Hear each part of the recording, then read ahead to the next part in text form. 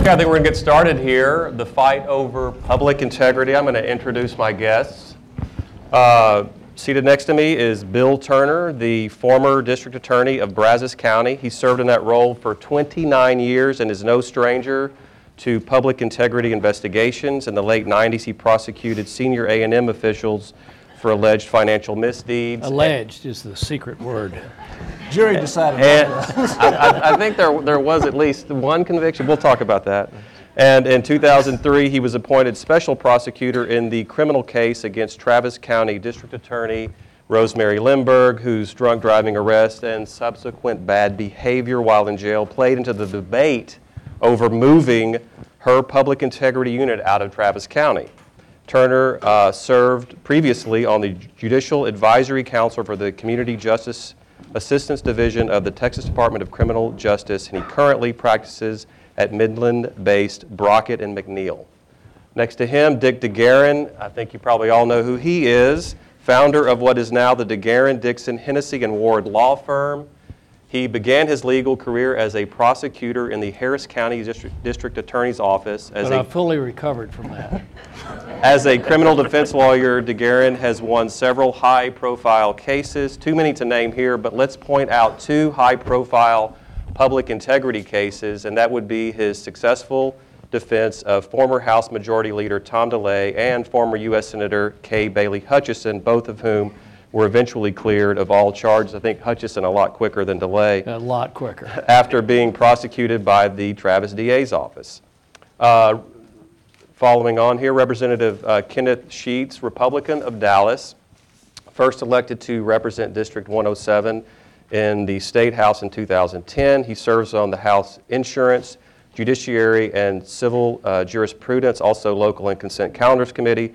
He's a partner at Payne and Blanchard Law Firm and has served as a major in the U.S. Marine Corps. Sheets was also a driving force behind HB 1690, which we're going to talk about today. That's the bill that moved the Public Integrity Unit out of Travis County.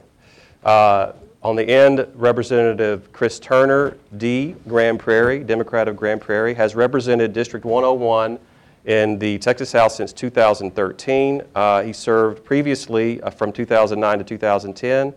He's a member of the House Higher Education, Ways and Means, General Investigating and Ethics Committee, as well as the Higher Education Subcommittee on Post-Secondary and Workforce Readiness. Turner was a fierce critic of moving the Public Integrity Unit out of Travis County and changing the way state elected officials are prosecuted for public corruption crimes. So the reason we're all here is that something really big happened related to public integrity investigations in the legislature this year. Basically what happened was the politicians changed the way the politicians are prosecuted. They put themselves into an entirely different class when it comes to prosecuting public corruption. The bill, HB 1690, calls these offenses against public administration, and it includes bribery, coercion, contempt of the legislature, campaign finance violations, etc. So normally, this is my first question basically, normally when you're charged with a crime, the prosecution and trial typically occur in the place where the crime was committed. So HB 1690 changed all that for elected officials and state employees. Will be tried now in the county where they reside, and for members of the legislature, that means back to the district. So here's my question. I want to start with Representative Sheets. Why should elected officials be tried in a completely different way than your sort of average Joe Q citizen? Well, first of all, am I on? Yes. Can you hear me? Okay. First of all, these crimes are different. All right, you're talking about a violation of the public trust. And so we're not trying to create a separate class to give them special privileges. What we're trying to do, and I would also argue, first of all, we've already been treating elected officials and state leaders differently with the way we were doing in the past. We've just changed it. The ultimate goal, and you're never going to do this, we've seen this in judicial selection as well, is we can try to come up with ways to get politics out of it, but you're still going to keep politics in the system, but we're trying to minimize it. And to me, I think it makes a lot more sense because when you're talking about a violation of the public trust, you're talking about violating the trust of those people who have sent you into that job that you're doing. And for for us as elected officials, I think it's more appropriate that happens where your voters are and allow them to see it. And it also, I think, puts it in the front pages of your hometown newspaper more so than if it's in Travis County. And again, the whole purpose of getting it out of Travis County is the perceived politics that are affiliated with having it in Travis County, whether it be a Democrat or Republican. It doesn't matter which party's in control. You're always going to have people complaining, saying that if I have to get prosecuted in Travis County, that's not fair to me as a defendant to have to face a jury that's not where I'm from. Now, and when you're talking about violating the public trust, it's not always that it just happened in that one location. When you're talking about venue, violating the public trust could happen anywhere in the state of Texas. And whether you're doing that in Travis County or you're doing that in some other county in the state, when you're representing your folks back home, it's still impacting their representation. Representative Turner, what about that? Yeah. Well, I think, first of all, it might be helpful just to talk a little for a second about how the Public Integrity Unit originated. So my understanding is about 1978 when then Travis County DA Ronnie Earl formed the Public Integrity Unit because there had been so many state of Texas agencies coming to the Travis County DA saying, we need your help going after, whether it's insurance fraud or motor vehicle fuel tax fraud, other kinds of things, which is the 90+% of what the Public Integrity Unit has handled over the decades is those kinds of cases, and essentially recouping money for the state. And by all accounts, they've done a good job with that. I think even Representative Phil King, who authored this bill, said that during the debate. By all accounts, they've done a good job on those things. But as part of that, it also involved, on occasion, prosecuting public officials, including elected officials, who had been accused of wrongdoing. And my understanding is that since 1978, there have been 21 elected officials who have been prosecuted by the Public Integrity Unit. 15 of those were Democrats, 6 were Republicans. So I think when we talk about trying to take the partisanship or the politics out of it, I'm not sure what partisanship or politics we're trying to get to. Obviously, there have been some very high-profile cases that you mentioned that Mr. DeGuerin's been involved in, involving very high-profile Republicans. But if you look at the numbers, it's overwhelmingly been Democrats who've been prosecuted. So that's the first thing I would just say. And secondly, this is a unique system under House Bill 1690 that was passed this legislative session that is a special system for prosecuting crimes committed by elected officials or public officials, or that they're accused of. And I think it's hard to explain. I wouldn't want to go back to my district when I'm running for re-election next year and explain to my voters why I voted to create a special, unique system to prosecute me if I'm ever accused of a crime that would not be available to my constituents. If they commit a crime, they're going to be prosecuted in the county in which they committed the crime. If I do that as an elected official, I get to basically say it's where my home is as opposed to where I committed the crime. Okay, so we know that there's a different. We know hold there's on one second, I though. want to get Dick DeGuerin in here because I want to get a defense lawyer perspective and a former prosecutor perspective. Do you think that an elected official being prosecuted in his home county gives them a home field advantage? That's what some of the critics said, including, I think, Representative Turner, that it's a home field advantage. Well, sure. Of course it does. But that's why we have home rule. That's why, but it can be done very effectively, as Bill Turner has demonstrated by prosecuting for public integrity type cases in his own county, people that were in his own county. So it can be done. Let's go back to what I think is the original justification for having a special unit in Travis County, and that is that in a lot of counties, people get away with things because the people in those counties want them to get away with things. Let's go back as far as Galveston and gambling. The gambling problem, if it was a problem, didn't get taken care of in Galveston for so long because everybody in Galveston wanted the gambling. And so it had, the Attorney General had to come in and clean up Galveston. Duval County, to take another example, was synonymous with corruption, but they wanted it. They had the Patron system down there, and it didn't get changed until the Attorney Generals tried to come in and clean it up and get someone else to prosecute than local, some other judge than local to sit in the cases. And even then, those attorney generals who did it, I think, for political purposes, in that they were, all those attorney generals that did it, you tick off their names, Will Wilson, John Hill, were running for governor, really, and they failed. I don't know, Duval County curse is what I call it. But the original justification was to have some unit that was not affected by local politics to prosecute politicians. Well, that's a good idea, but to put it in the Travis County District Attorney's Office was a bad idea. Maybe there's more Democrats that historically that have been prosecuted than Republicans, but you know, you're skewing the numbers, because back when you start that count, there weren't any Republicans. They were all Democrats, and they were just conservative Democrats and liberal Democrats, and so that's not a fair comparison. I think that there does need to be some kind of special prosecution unit, but I think it should be totally independent of politics, not, for instance, putting it in Travis County, where Travis County seems to right now be out of step with the majority of the state, and giving that amount of power to a locally elected official. Maybe a better solution is to have statewide jurisdiction given to a statewide appointed prosecutor, someone that's totally independent and not elected.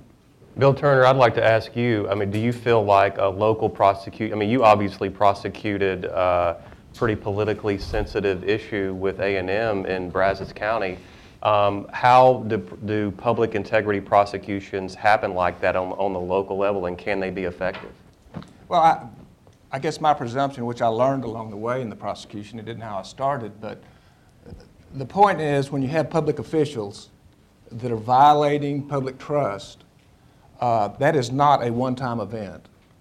And what turned out to happen was, I think that the attitude that caused them to violate the law was an attitude that was shared throughout the community. People were exposed to that. They knew there was a problem there with the public officials. And so they didn't hesitate, quite frankly, to respond when they thought somebody was abusing their authority. So that would be my first thought on it. But you know, I guess my comment on all of this is I tend to agree with Mr. DeGuerin, because I don't think that you can say that we're taking politics out of it by saying, let's go back to a community where I got 51% of the vote. I mean, it just sounds like you're trying to get hometown, whether you are or not, and that could be an unintended consequence. But the plain fact is, we have venue issues, statutes in Texas already. And by that I mean, normally we try the case where the crime is committed. If you can show that you're not going to be treated fairly, the judge can change venue on his own motion, or you can demonstrate that to the judge, and the judge can move it to a neutral community, any neutral community, not necessarily where one side or the other has an advantage. So it seems to me that there are ways to tweak this. I agree that there's a problem when you have just one central politically charged possibility there. But I tend to agree more with Mr. DeGuerin that an independent prosecutor that has kind of a statewide view of things will give you consistency in their decision making, and they'll be able to weed out the cases that are good versus the cases that aren't. Well, let's talk about Travis County for a second, because let's be honest, there have been some botched investigations. I mean, Jim Maddox, that blew up in the 80s. Kay Bailey Hutchison, they non-suited that case before it even began, right? I mean, they didn't non-suit it. What was the term for what? I mean, she was acquitted like before the trial got started, well, right? Ronnie Earl stood up and tried to dismiss the case. I objected. Kay grabbed my sleeve and said, "What are you doing objecting to him dismissing the case?" I said, "Just stand by." And the judge says, well, Mr. Earl, you know, I have the discretion not to dismiss the case, and we're going to go to trial. So he swore in the jury. Ronnie said, well, we don't have any evidence. I said, well, that's what I wanted to hear. And the jury went out and found us not guilty. So it was a jury verdict. People forget that. And then that obviously was very quick dismissal or acquittal. Not guilty. Acquittal. Quick, not guilty. Acquittal, not guilty verdict. Of course, Tom DeLay, that took quite a long time, cost him his job, but... well, the difference there is that in Kay Bailey Hutchison's case, we had a judge who realized that we couldn't get a fair trial in Travis County, and he moved it to Fort Worth. In Tom DeLay's case, we had a judge that ignored all of the evidence that Tom DeLay couldn't get a fair trial in Travis County. Hell, Molly Ivins said, because of Tom DeLay, there's a place in Travis County, a street corner in Travis County, where you can spit into 3 congressional districts. That's what Travis County thought about Tom DeLay, and we kept it, or he kept it in Tom DeLay, and we lost with the jury, but won on appeal. So the point of all this, of bringing all this up, and not to mention the drunk driving arrest, is that I wonder if we can agree that Travis County put a target on its back. What do you think about that, Chris Turner? I think it's a fair point. And let me just say, the idea of a special independent prosecutor or somebody like Mr. DeGuerin and Mr. Turner just mentioned, I don't think those of us who opposed this bill that we're discussing today would have opposed that in principle. I think we'd have to see the details of how that would work. From my perspective, I don't represent Travis County. I don't have a particular interest in the inner workings of the Travis County District Attorney's Office. I do have an interest in seeing that there is some mechanism to fairly pursue charges against public officials when warranted. And my objection to what ended up happening in this last legislative session is that we've created a special system for elected officials and for public officials. And when you really get into the details of the legislation, so much of it's just it's really absurd how unique it is. So on the one hand, if you're a public official, including a legislator, you would be, and you commit a crime, or you're accused of committing a crime in Travis County in connection with or anywhere in connection with your public office, whether that's a campaign finance violation or bribery or charges such as those, you would be prosecuted in your home county. In my case, Tarrant County. In Mr. Sheets' case, Dallas County, and because that's where our homestead is.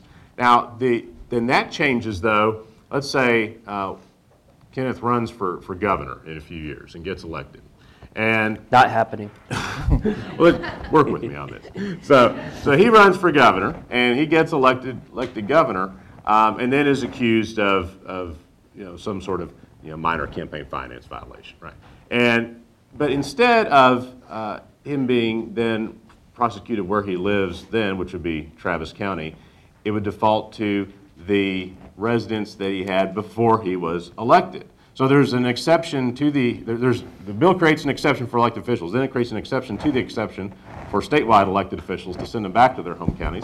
And I don't think the public would understand why elected officials have to have those kinds of special exemptions under the law. Right. Well, so basically, like if I have a friend in Buda, for example, he's in Hayes County and he's a state employee, but he lives in Hayes County, and we get together and bribe you as a legislator, you would be tried in Grand Prairie back in your district. I would be tried in Travis County, and the state employee would be tried in Hayes County. So you'd have 3 different counties. So that wouldn't, as a prosecutor, how would you look at like this 3-county deal? Well, I think the overall major impact is this. We know that the criminal justice system only works with cooperating citizens.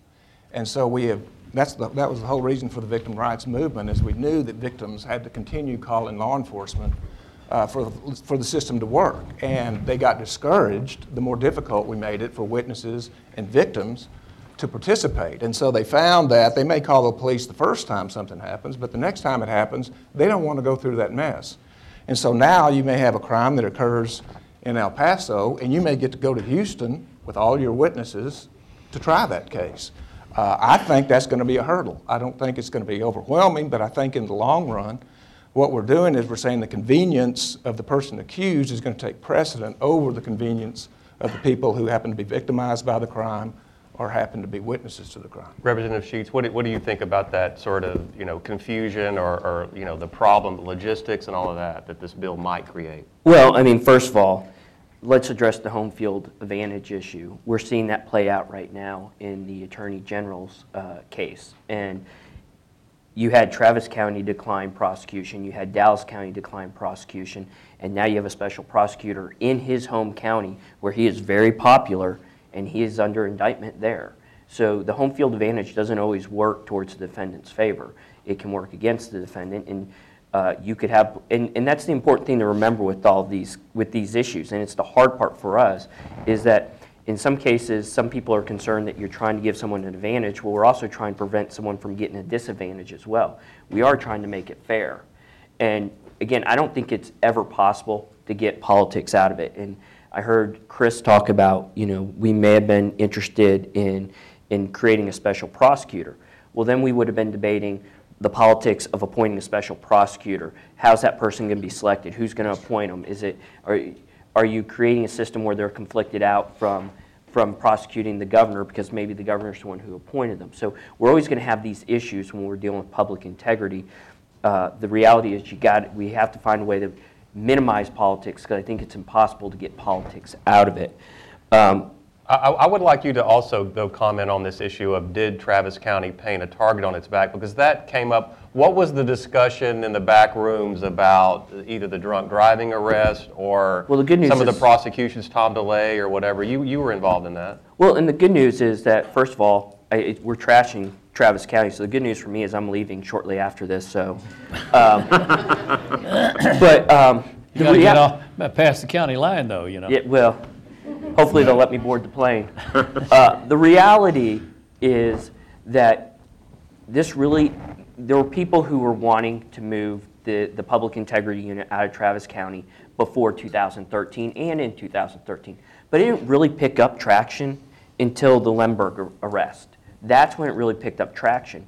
And where we were, if everyone remembers in the 2013 session at that point, was we were beyond the bill filing deadline.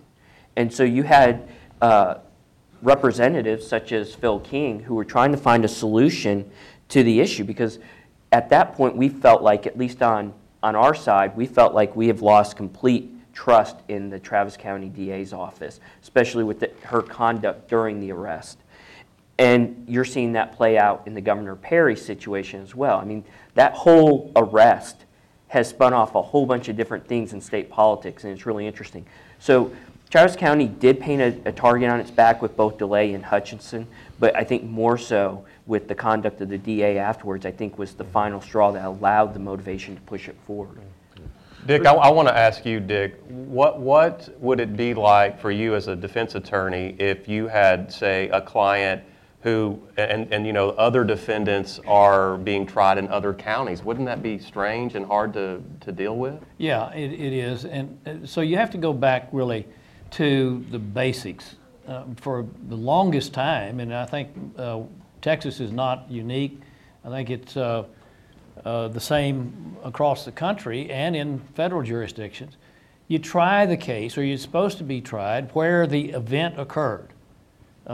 Whether it's a crime or a breach of contract or a tort or any other sort of lawsuit, you're supposed to try it where it occurred. If you can't get a fair trial there are methods of getting it to someplace where you can have a fair trial. I just disagree with the idea that, and by the way, there's been a statute on the books a lot longer than this most recent one, where a campaign finance violation against a public official, the venue lies where the public official lives, not where it happened. So it could happen in Austin, but you have to go back there. But you look at where the facts occurred, and that's where the case ought to be tried. And then, like I said, there's methods of getting it out of there if you can't get a fair trial. One other thing I need to contradict, I think, is in criminal cases, giving consideration to the convenience of the victim, which I tell my law students, you don't talk about victims, you talk about complainants. The criminal justice system is designed to protect those who find themselves at the point of the barrel of the state's big gun. And that's what our Bill of Rights is about. That's what our procedures are about. That's what our rules of evidence are about. And so injecting the convenience of the complainant into the equation is the wrong thing to do, in my opinion. You had something you wanted to say, Representative Turner? Yeah, well, just to circle back real quick on the case involving the Attorney General, Kim Paxton. Travis County decided it didn't have jurisdiction. I think in Dallas County, I think decided something similar. In Collin County, and this is important as it relates to this bill that's now law, the prosecutor there, the DA, Greg Willis, had taken no action on the allegations involving the Attorney General, and only a special prosecutor was only appointed. Interestingly, after Mr. Willis recused himself because there had, well, I won't say because, but people can draw their own conclusions. He recused himself at a time when there was a lot of attention in the news media about will he or won't he go after the Attorney General for these alleged securities violations. And interestingly, he recused himself, I believe, on the very day that we debated this bill on the floor of the House, and I offered an amendment to say that if we're going to have this sort of, home cooking kind of arrangement for elected officials, that if the defendant has a business relationship with the prosecutor is required to go to the judge and recuse and ask for it to be recused. And Mr. Willis and General Paxton had such a business relationship. And it was that very day that or the very next day that he went to the judge and recused himself, and that's how we got the special prosecutor. So I don't think we could look at that and say, well, the system just worked perfectly there, because there was a lot of external pressure outside of the legal system that I think coincided with that recusal and that special prosecutor being appointed. By the way, that provision, which we adopted in the House and everyone supported, was stripped out of the bill in the conference committee. Right. So right now, the recusal statute, basically part of that bill says that there can be a recusal, and if there is a recusal, they'll hire a special prosecutor, but it's up to the discretion of the prosecutor as to whether or not he wants to be recused. Exactly. And I just want to touch on something, because I've been a vocal opponent to any bill that provides special privileges for legislators. I mean, anybody who follows the legislature may remember in 2013 there was an amendment that would have given us the right to open carry or concealed carry anywhere in the state except for on federal property.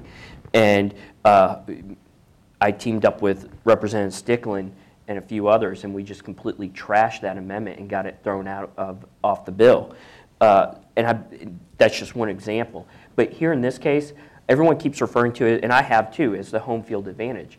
The question is, and I guess a lot of this comes from my experience as a Marine Corps judge advocate, because jurisdiction and venue is completely different in the military, because it's based on your status rather than your location. Jurisdiction, for most cases, in most courts, is based on geography. In this case, we're creating jurisdiction for the Texas Rangers to investigate based on status. And it's not because elected officials need to have a special privilege, but because they can commit certain crimes, or other people are affiliated with the government, they can commit certain crimes that your average citizen can't commit. And so it's making sure that these cases are prosecuted appropriately, and then also hoping that we can get the politics out of it. Well, I do think it's a little jarring to look at the bill and it basically names elected officials, and so there is, a unique class of individuals with respect to this bill. But I would like to bring up the Paxton case in this context. Is that not something like that, an unintended consequence in a way of this bill? Because as you pointed out, Representative Turner, Travis County took a pass on this. Now, they said they didn't have venue, but the State Securities Board is located in Travis County, so a prosecutor probably could have made the case that there was some kind of venue here. They passed. It ended up going to Collin County. Then there was a lot of pressure. The guy felt, the DA there felt the local pressure. And then, didn't this work sort of the way it was intended? What do you think about that, Bill Turner? Well, once again, I don't believe that there is actually a hometown advantage for the reasons I said. I believe that people that have become above the law, that becomes apparent. I believe the big issue is the appearance that the message is, and that is any time in the criminal justice system when you create a special group of people and treat them differently. Either way, I mean, we had horrible history of Jim Crow laws. I mean, when we create a group of people, we treat them differently procedurally. That is a problem. It would not be the problem if we said these crimes are going to be all prosecuted this way, whether it's a citizen or a government official. I think that alleviates a lot of the problem. But we have said that procedurally, this group of government officials are going to be treated differently. So that's my issue. Yeah, go ahead, Dick. Well, there are certain crimes that have to be committed by public officials. If it's official misconduct, you have to be an elected or appointed official in order to commit the crime. And so that's not creating a special class, that's just a special kind of crime.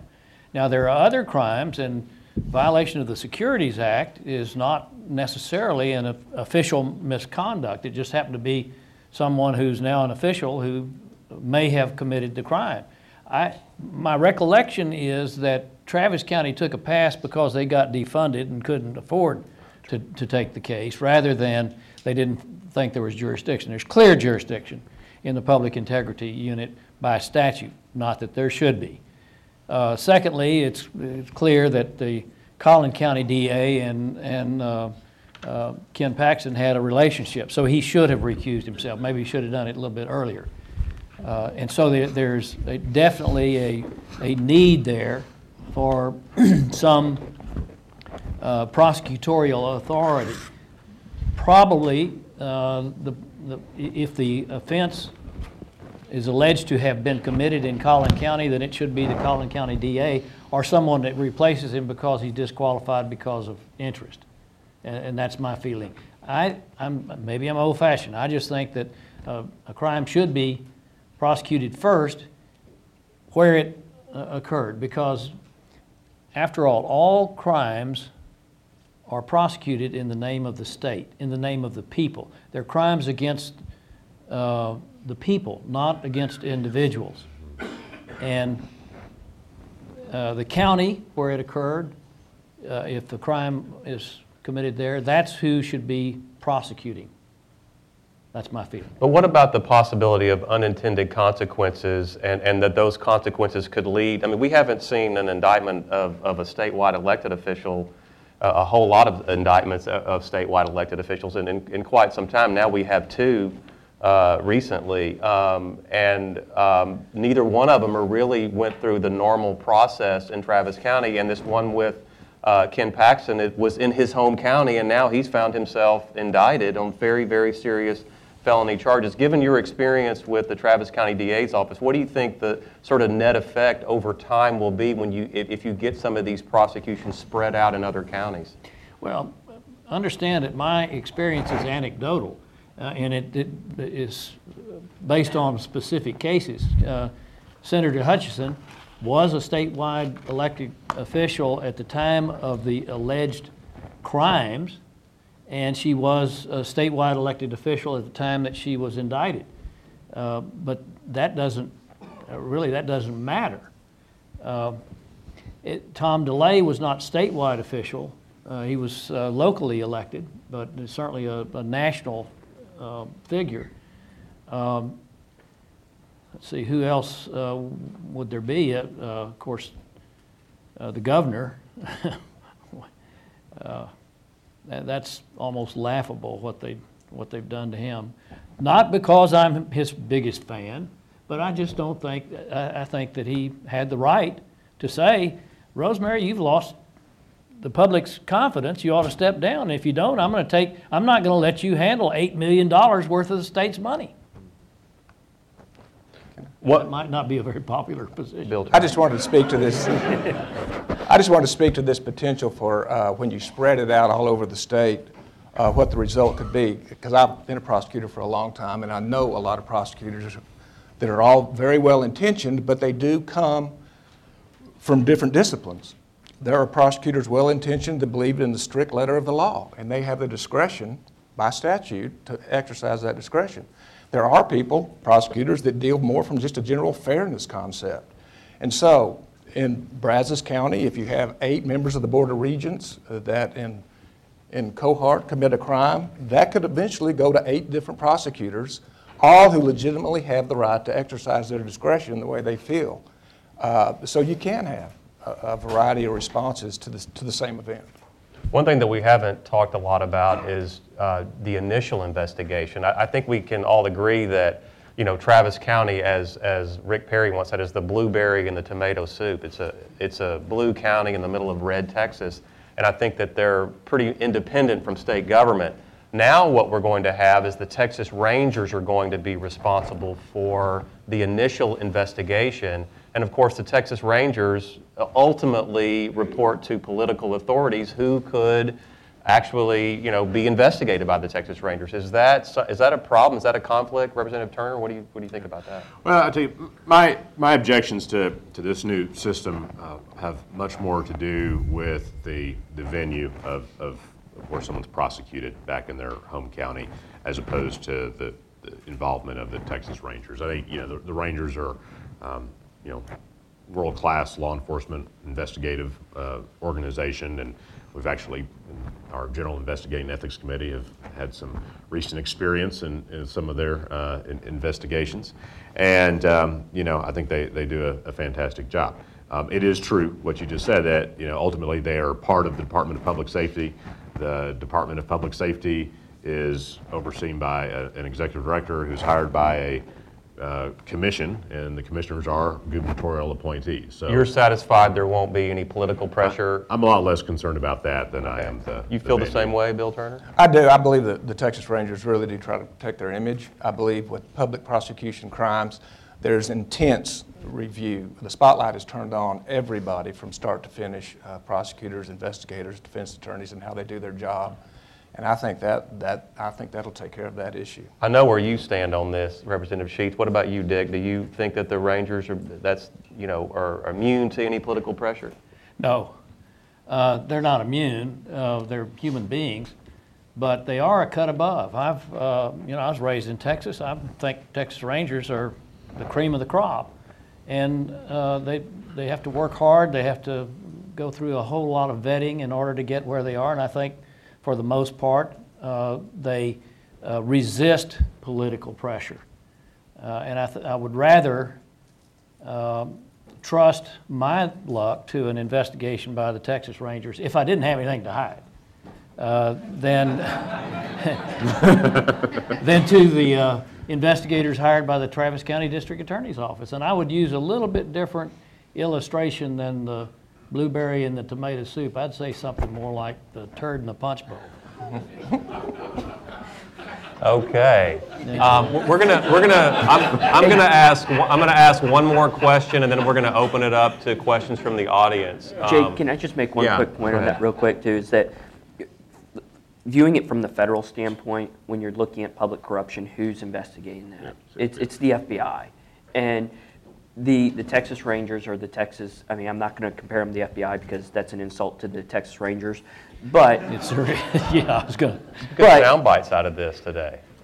But you got to have some law enforcement agency who's responsible for it. And when we're talking about, like Chris said, world class, you're talking about the Texas Rangers. Yeah, I mean, ultimately, a law enforcement agency is part of the executive branch, whether it's the federal, state, or local level. So there's going to be some political involvement. Okay, so we're going to open up the questions very soon, but one second, Glenn. One last question, fairly quickly, if you will. If you were king for a day, how would you design this? I don't know, Representative Cheeks, maybe you would design it just like House Bill 1690, but if you could have what's the perfect or the near perfect system? Go ahead. There's probably not a perfect system, but I think at the very minimum, what should happen. Like I said, I'm fine with the Rangers being involved and being the investigative arm, and let's see how that works. It's new, but I have confidence in them. But we shouldn't be prosecuting people in counties that where the crime didn't occur. I mean, we should keep that standard. You know, I think 1690 is not perfect. I don't think there's anything that is perfect, and I think over the next several years we'll have an opportunity to make tweaks. And venue is one of those things that probably will be tweaked, and I think we'll need to take a look at that because there are issues that are being brought up that are very legitimate issues. The one thing I would want to say, though, is we refer to victims or complainants. A lot of times you got to remember when you're talking about local elected officials who are state reps, senators, whoever, the people who put their trust into them, though, are those people from back home and wherever their home county is generally. So to me, that makes some sense, but we have to look at also where the crime occurs, and I think there's some tweaking to happen. Dick, you already said something statewide, but how do you make sure that if you did something like that, that it wouldn't be, a political thing that you? Well, that's difficult. So let's say you have an office of prosecution that's statewide. You already have something like that in the Attorney General, but they don't have criminal jurisdiction unless called in by the local authorities. So you have an office of statewide prosecution. How do you get someone in charge of that? Is it elected? There you go. You got whatever party's in charge. Is it appointed? Well, then it's appointed by the governor. I don't know what the answer is to how you choose the leader of that office, but I think there should be an office of statewide prosecution, and it should be as free of political pressure as possible. Bill? I tend to agree. I would change the venue issue. I just think that we've all been raised that the rule of law means nobody's above the law, nobody's below it, so we don't create classes of people. So I would find a way, if venue is the issue, find a way to address the current venue statute and address that specific issue that allows them to move to a neutral site that doesn't leave the appearance that there's appearance, once again, unintended consequences. And then on appointments, I don't know unless you can spread that appointment out to a committee of statewide officials that would somewhat neutralize somebody's personal agenda. So we have our first question over here. If you have a question, please step up to one of the mics here. Can you hear me? Yep, sure can. Excellent. Very good panel. I have a question as a non-lawyer, but a guy that's been somewhat involved in some of the complaints filed against various public officials over the last few years. And here's my question. Did you really take jurisdiction away from Travis County? If I think somebody in the state government committed a crime today, one, could I file a complaint with the Travis County District Attorney's Office? And what in the statute prohibits Travis County from pursuing that complaint, either a misdemeanor complaint or a felony complaint with a grand jury? Because can you, without a constitutional amendment, take jurisdiction in any criminal matter away from a particular county? Are there constitutional problems with this statute? There have been people who've raised constitutional problems. We have vetted them. I think we're good on the constitutional issues, but to answer the question, I think it depends on the crime. It depends on where the crime happened. I mean, I can complain about a crime happening in Tarrant County to a Dallas police officer, and he's not going to do anything about it. I think it all depends on the crime, the venue, and we are going to see how this plays out over the next several years. But I agree with your reading of it. It doesn't prohibit investigation by local agencies. It does not prohibit taking a case to the grand jury. The real effect, though, is if it's indicted, I'm sure at that point it goes home. Well, even if it's indicted, then at least you would have a lot of argument and a lot of appeals probably by a defendant who would say, wait a minute, you don't have venue here. A lot of controversy. Right. So have you opened the door then, assuming that you successfully took jurisdiction in certain matters away from one particular county because you think it's a turd in a punch bowl, for instance, could you then say to Harris County, no more capital cases or no more DWIs in Tarrant County? Have you set a precedent or opened a door to a really bad precedent or slippery slope? Well, at that point, you're violating a constitutional principle if we're going to segregate a county by name. We can't do that. We're prohibited from passing laws that specifically affect one county. Now, we can do it through bracketing, and we're very successful at doing that, but But Travis County's named a lot and all throughout the statutes about it. It said if venue is not, for venue, counties are named all the time.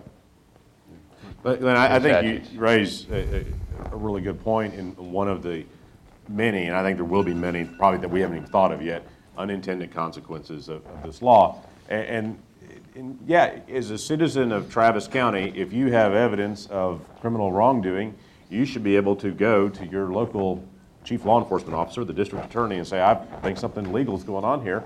And we would all want, no matter what county we live in, our DA to take, credible allegations seriously and go investigate them.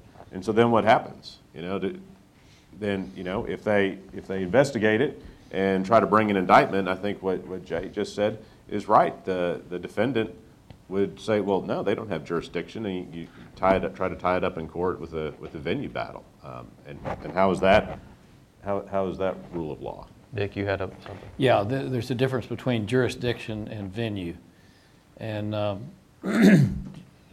there are many venue statutes that give venue to someplace other than where the actual acts occurred. And they've all been upheld so far.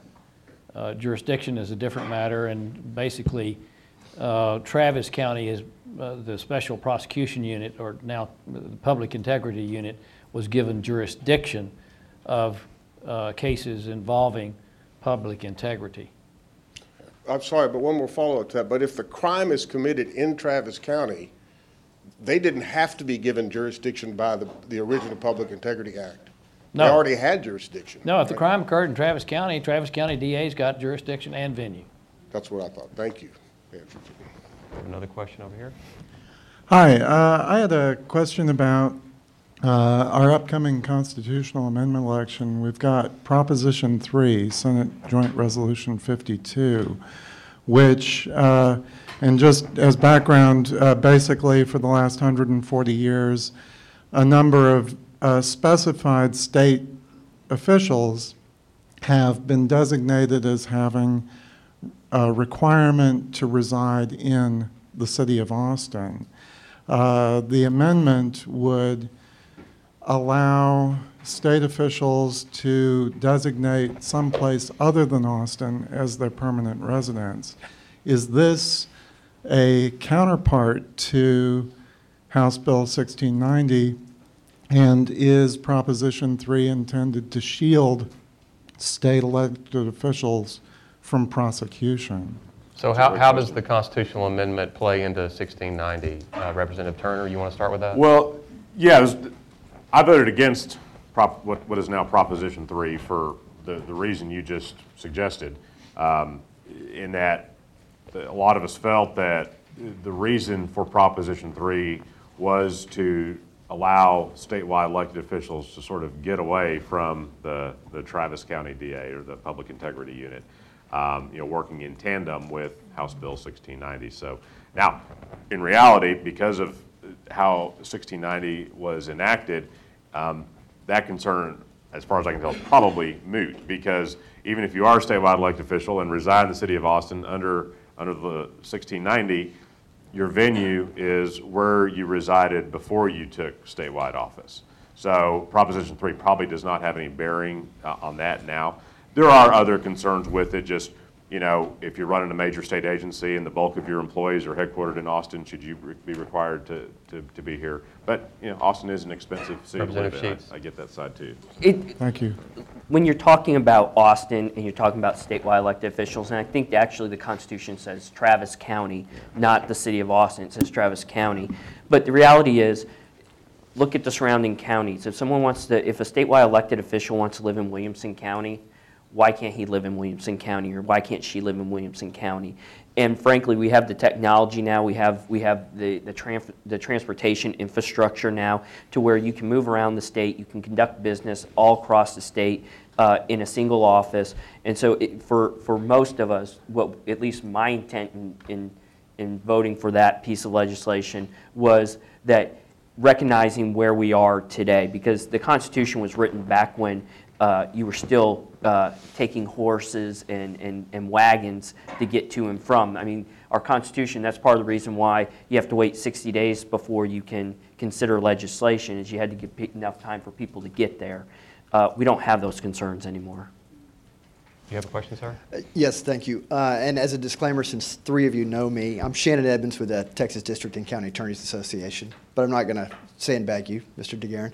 I did have a question about, both the lawyers mentioned sort of an independent counsel model or an independent prosecutor model, and our policymakers didn't talk about that, but I wonder if they see any potential problems with adopting what's, we had that in Washington with Mr. Ken Starr and the Clinton investigation, and the feds have kind of gone away from that because of the funding issues. It became just an open checkbook for that, and there wasn't always a lot of accountability.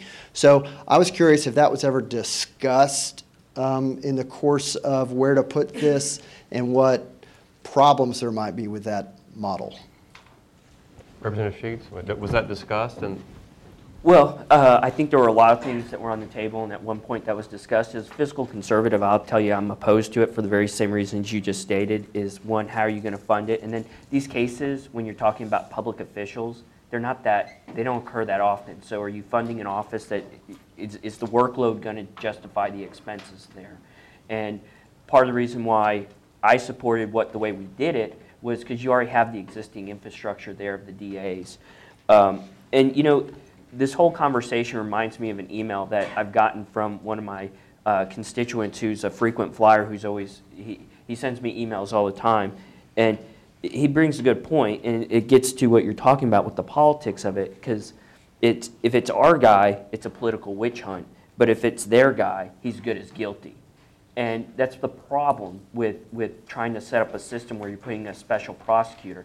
And I saw it when we were trying to set up a system to change the way we choose judges in the state of Texas. Every idea we came up with, somebody had a problem with, because they would say, no, that gives X party an advantage over us.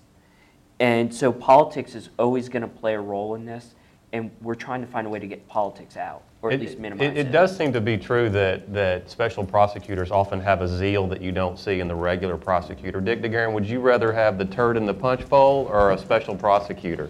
Well, it depends on who the special prosecutor is, I guess. Accountability. Someone said accountability, and so often the special prosecutors have no accountability. The accountability of an elected DA is his constituency. If he screws up, then he's going to get unelected. And that's a good thing about politics, usually, is that politicians have to be responsive to their constituents, or they're going to be shoveling dirt. And Shannon, let me clarify. I wasn't talking about appointing a special prosecutor every time a crime was committed. I mean, there was a fund because we believed there was enough crime to at least fund the Public Integrity Unit in Travis County. I believe that there ought to be a professional prosecutor. I believe there's consistency there. When they get all of the complaints, they can make a consistent decision about what is the trash and what is worthwhile. And they would be accountable to who appoints them. So I wasn't talking about a specific prosecutor for a specific case. I was talking about a professional prosecutor appointed neutrally. Let me just add that I think Shannon's question made me think of another aspect to House Bill 1690 that is probably in the realm of unintended consequences. And just like you wouldn't want a special prosecutor with unlimited budget and unlimited amount of time, like happened at the federal level many years ago, because that probably isn't a good or fair system.